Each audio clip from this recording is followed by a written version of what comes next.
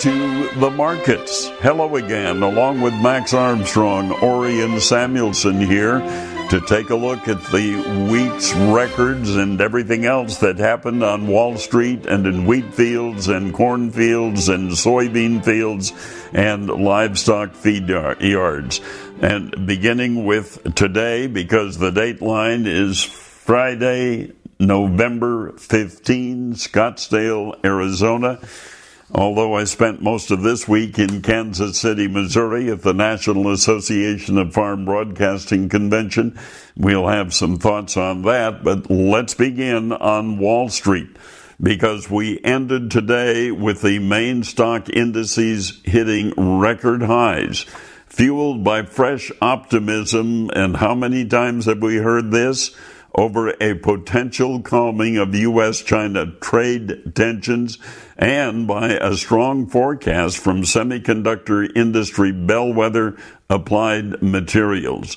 The benchmark S&P 500 on track for its sixth straight week of gains, because White House economic advisor Larry Kudlow said late Thursday that the United States and China are getting close to a trade agreement, citing what he called very constructive talks with Beijing. But I'll say it again, how many times have we heard that over the past year or year and a half? But looking at the numbers, the Dow Industrial Average up 157 points today. It ended the week at 27,939. The S&P 500 gained 18 points to end the week at 3115. And the NASDAQ Composite added 55 points to end the week at 8534. All three indices hit all-time highs during the session today. And healthcare led the way among the S&P 500 sectors, up 1.5%, helped by increases for Johnson & Johnson and Pfizer. And all 11 sectors of the S&P 500 were in positive territory today. Shares of Applied Materials up 9%. After the chip gear maker forecast first quarter revenue and profit above Wall Street expectations. Data today also showed U.S. retail sales rebounded in October, but consumers did cut back on purchases of big-ticket household items and clothing, and that could temper expectations for a strong holiday shopping season. But when we look at the weekly changes, the S&P rose for the sixth straight week, the longest weekly streak in just over 2 years. And the Dow Industrials, the S&P 500, and the NASDAQ all closed at record highs today. We'll take a look at one other market that we always check on the program, and that's oil prices. Oil prices up nearly 2% today. Again, optimism over maybe we'll get a trade deal finally with the China government, working on that. But Brent crude gained $1.02 a barrel to settle at $63.30, while West Texas Intermediate crude rose 95 cents today. It ended the week and the day at $57.72 a barrel. So that's what we did historically this week, and it certainly was another historic week with the record set. But now what do we look at next week? The earnings report season certainly slowing down, but it's not over. Home improvement retailer Home Depot expected to report a rise in same-store sales in its third quarter on Tuesday, boosted by demand for its professional equipment and services.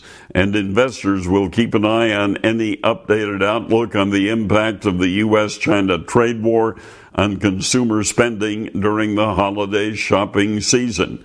On Wednesday, Home Depot's rival Lowe's companies expected to report an increase in third-quarter same-store sales, boosted by its products geared toward high-spending customers, as well as a sluggish U.S. home building sector that is leading consumers now to spend more on renovating their homes. Wednesday of next week, retailer Target third-quarter sales and profit expected to show an increase, but the focus will be on its quarterly forecast for, yes, the holiday quarter, when it rakes in the most sales. Target earlier said it would offer shoppers free shipping and other perks to bring in customers, and was opening dozens of permanent Disney stores within its own stores to capitalize on the demand for toys during the season. Tesla Incorporated CEO Elon Musk on Thursday plans to unveil a long-promised high-performance electric pickup truck at an event which coincides with the Los Angeles Auto Show. That's starting on Friday, where legacy automakers will be trying to attract attention to their newest models. Tesla's electric pickup aims to outshine the Detroit 3 in a segment that drives most of their profits. And then other activity to look at next week. Realtors, National Association of Realtors, likely to show existing home sales increased to an annual rate of 5.48 million units in October. That would be up from 5.38 million the prior month. And of course, on the same day, the Labor Department likely to show initial jobless claims declined to an adjusted 220,000 for the week ended November 16. Tuesday, department store operator Kohl's Corporation will have third-quarter profits that will likely take a hit due to the department store retail chain's investments in online expansion. Department store Macy's on Thursday expected to post a decline in third-quarter same-store sales, dented by deep discounts on its merchandise. And on the same day, department store operator Nordstrom likely to report a decline in third-quarter revenue and profit, as that company struggles to boost sales at its full-price stores in a really tough retail market.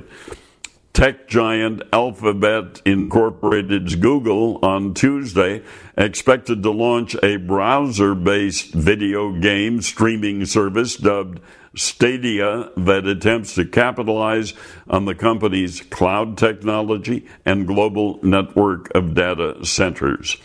And then let's look at the apparel industry. Apparel retailer Gap, which only last week announced the departure of its longtime chief executive officer, Art Peck, will likely show a drop in third-quarter same-store sales and profit. That'll happen on Thursday. The biggest question for investors on that will be how the company navigates through the busy holiday season, weeks after the exit of Peck. Focus will also be on the performance of Old Navy. That's Gap's strongest brand, which it plans to spin off as a separate, publicly traded company next year. Oh, there's lots more. Packaged food maker J.M. Smucker likely to report a decline in second-quarter revenue and profit on Friday.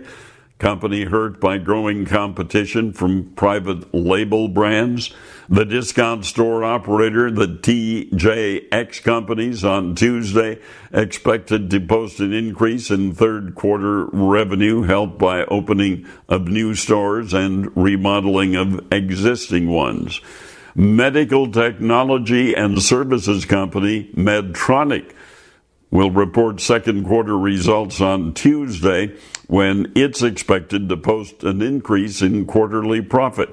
And how many of us have somewhere in our body a product of Medtronic? I certainly do, a pacemaker and a couple of other items that almost turned me into the bionic man. So that's what's going on during the week. And on Monday, Federal Reserve Bank of Cleveland President Loretta Mester participates in a fireside chat hosted by the University of Maryland. So a lot going on next week. Will it be a record week, as we saw on Wall Street this week? Well, who knows? Anybody's guess. But it will again depend on what happens with that China-U.S. trade situation. We're going to talk agriculture. Max Armstrong will be checking in with the guest that he interviewed in Kansas City this week at the National Association of Farm Broadcasting annual event. And so Max will be joined by Alan Suderman, who will be talking about what else? China, and weather, maybe. So stay with us here on The Markets. Well, on this weekend show, as we visit about markets a little bit, we're here at the meeting of the National Association of Farm Broadcasting with Arlan Suderman, INTL FC Stone. Yeah, absolutely. Good to be here, Max. Good to see you, sir. We have had all of these crop reports during the year that have been so disappointing. Gazing into the crystal ball, that one looming out there in January, will it disappoint too?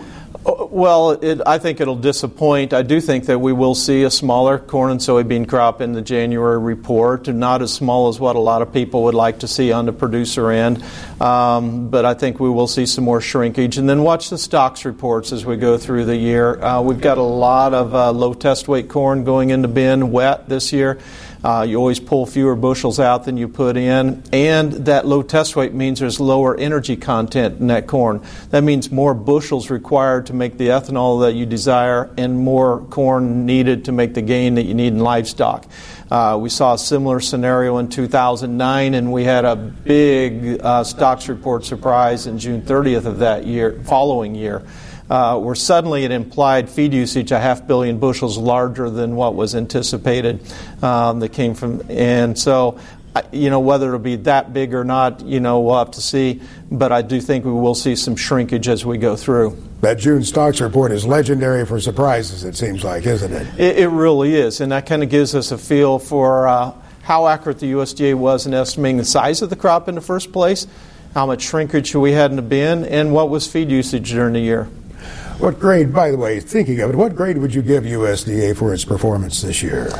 Well, we know how farmers feel. Yeah. USDA NASS is the envy of the world. Their surveying methodology, I think, is good. I do have problems sometimes with the results that has less to do with the integrity of the process and more to do with, for example, putting a wet, low test weight crop into the bin.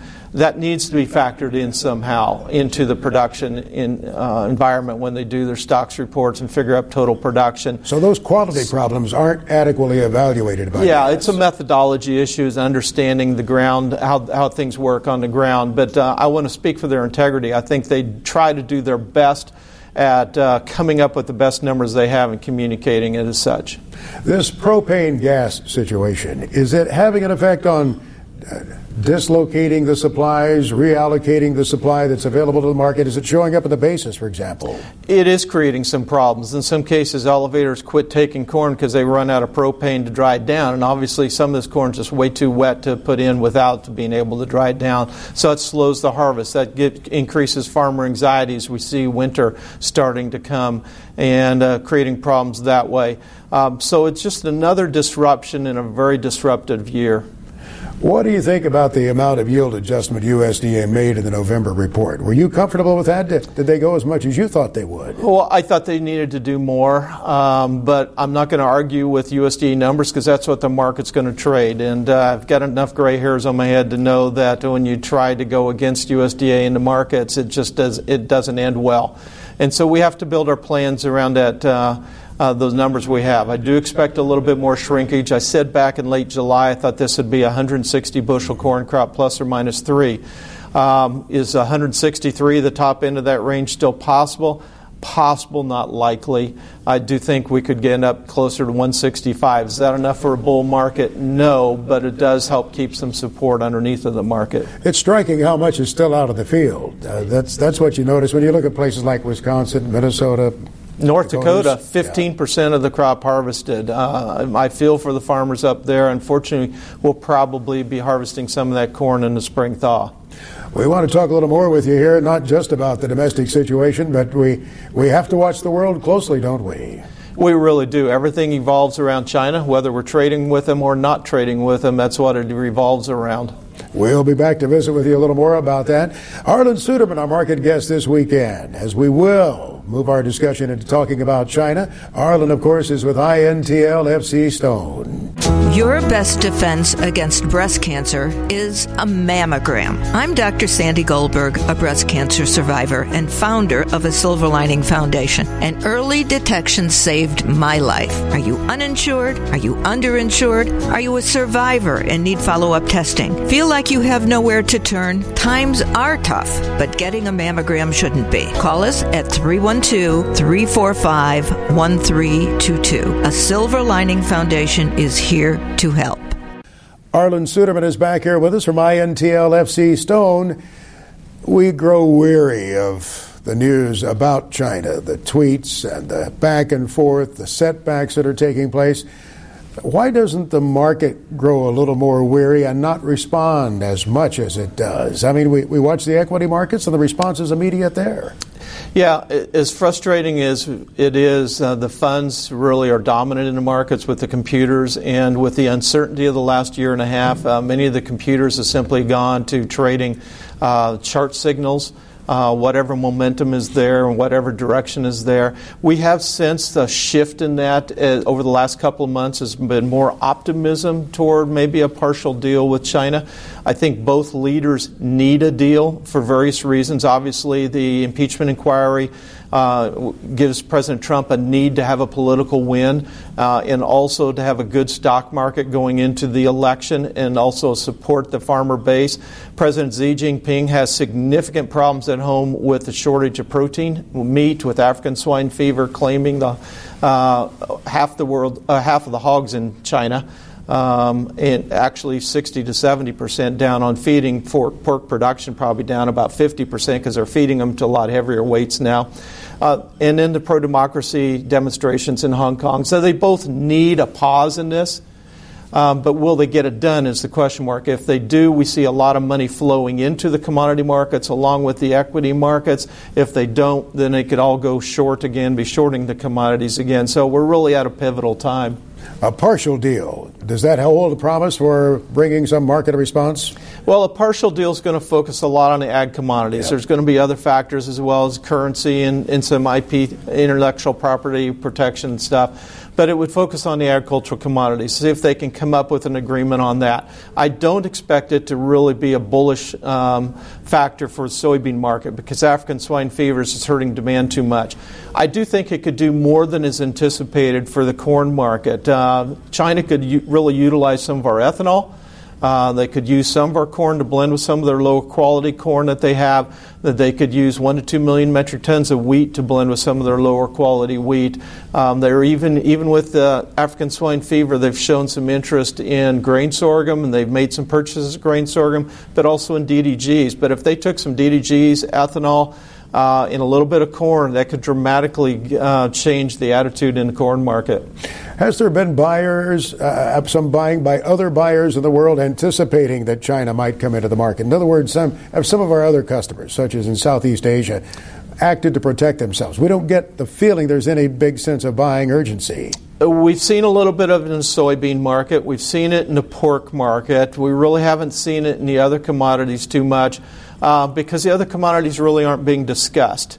And I think if they would start being discussed, we would see more of that. What about the domestic ethanol industry and ethanol exports? For all of the talk about the renewable fuel standards violations, if you will, how much of a difference has that made to the corn price that there hasn't been that adherence to what the corn growers and the ethanol industry wants to see? Well, it's definitely been a factor over time. It's made us more dependent on the export market. And the export market, China is a key factor in that. China has put heavy tariffs on them. We were starting to move the ethanol anyway, and then the trade war broke out, and they just kind of shut the door on the ethanol that was going there. They could really use it. But also when you look at some of the regulations, the amount of ethanol that we send to Brazil is still smaller than what Brazil sends to California. So if we could, and it's identical ethanol, so if we could just change those regulations where California, for example, needs the more advanced ethanol, which is identical chemistry, we could dramatically increase demand domestically. We always appreciate the visits with you. Thank you so much. Thank you. Arlen Suderman, INTL-FC Stone. Farm broadcasters, both radio and television from all over the country, gathered in Kansas City, Missouri this past week for the 75th year that the farm broadcasters have been getting together. And, of course, they like to talk about the issues of the day. They like to have guests on the program that can discuss with some authority the issues of the day. But we also welcome the opportunity to say hello to friends that we have known for years because, well, some of us have been members of this association for, in my case, I think 62 or 63 years that I've been involved with the National Association of Farm Broadcasting. And in addition to the get-together and the reminiscing and all that, we do pay tribute to some broadcasters who have accomplished a great deal during their career. This year, I was especially proud of the fact that we inducted 2 honorees into the Farm Broadcasting Hall of Fame. And I've had the opportunity to work with both of them. First of all, Max Armstrong, who has been my partner for 42 years. And of course, we just heard him doing an interview from that convention. But Max was inducted into the Farm Broadcasters Hall of Fame. And Tom Stever of South Dakota, the Stockyards and KSOO Radio, and a lot of work in that part of the country. He was also inducted into the Broadcasters Hall of Fame for farm broadcasting, and I had the opportunity to work with him for a couple of years. So, proud event there. And also Steve Bridge, who we work with, and he works with us on our television show This Week in Agribusiness, received an award for his coverage of a trip to China that was headed up by former Secretary of Agriculture John Block. And Steve did about 13 different reports for the television show on that event. And some former secretaries of agriculture. John Block moderated a program. John, of course, was Secretary of Agriculture during the Reagan administration. And Tom Vilsack, also there. Tom was the Secretary of Agriculture more recently than John Block, but he's now president of the Dairy Export Council. And Tom Vilsack had some encouraging words, and it's about time we get some encouragement for dairy farmers across the country.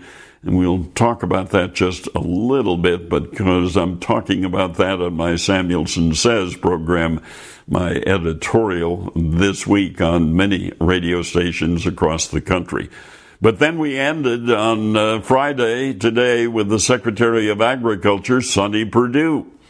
And it was interesting listening to him because he has come under fire, by the Union of Employees who work in the Agricultural Statistics Division of the Department of Agriculture for taking that report, the monthly reports and all of the other number reports that we get from USDA, and which they've been putting together at USDA headquarters in Washington. But now they're going to be putting it together in offices in Kansas City. And so, besides talking to the farm broadcasters, Secretary Sonny Perdue said today that he has, quote, absolutely zero regrets about moving the headquarters of 2 research agencies from Washington, D.C. to Kansas City. Despite continuing criticism, the move would harm agricultural research and make it less available to federal lawmakers. Perdue joined political leaders from Missouri and Kansas in touring the new headquarters for the Economic Research Service and the National Institute of Food in Kansas City, Missouri, and to celebrate a move that he said would improve researchers' work by placing them closer to farmers, colleges with agriculture experts, and hundreds of private agribusinesses. He said he was surprised by the opposition that erupted in Washington when the plan to move about 550 employees to Kansas City was announced in June, but he still believes it was the right decision. He said, "I thought we were doing the right thing, and I am convinced today, even more so, having been here and seeing where we will be on the ground, that we did the right thing." Secretary Perdue said, "I applaud this decision. I celebrate this decision, and I have absolutely zero regrets of beginning this process and finishing this process right here in Kansas City." But there is opposition, of course, and opposition came from the union that represents many of the workers that are unionized in the Economic Research Service. Laura Dodson, the USDA economist, called the idea that moving to Kansas City would help the agency's agricultural research. She called it, and I quote, "patently ridiculous." She said, "We do a national level of research, suggesting we would be better researchers. Seeing a single cornfield in one state is wrong.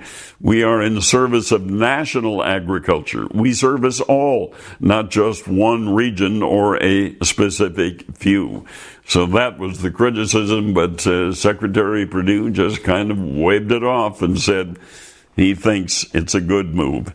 Speaking of USDA, the department said today it will begin making a second round of 2019 trade aid payments to farmers here in the United States next week.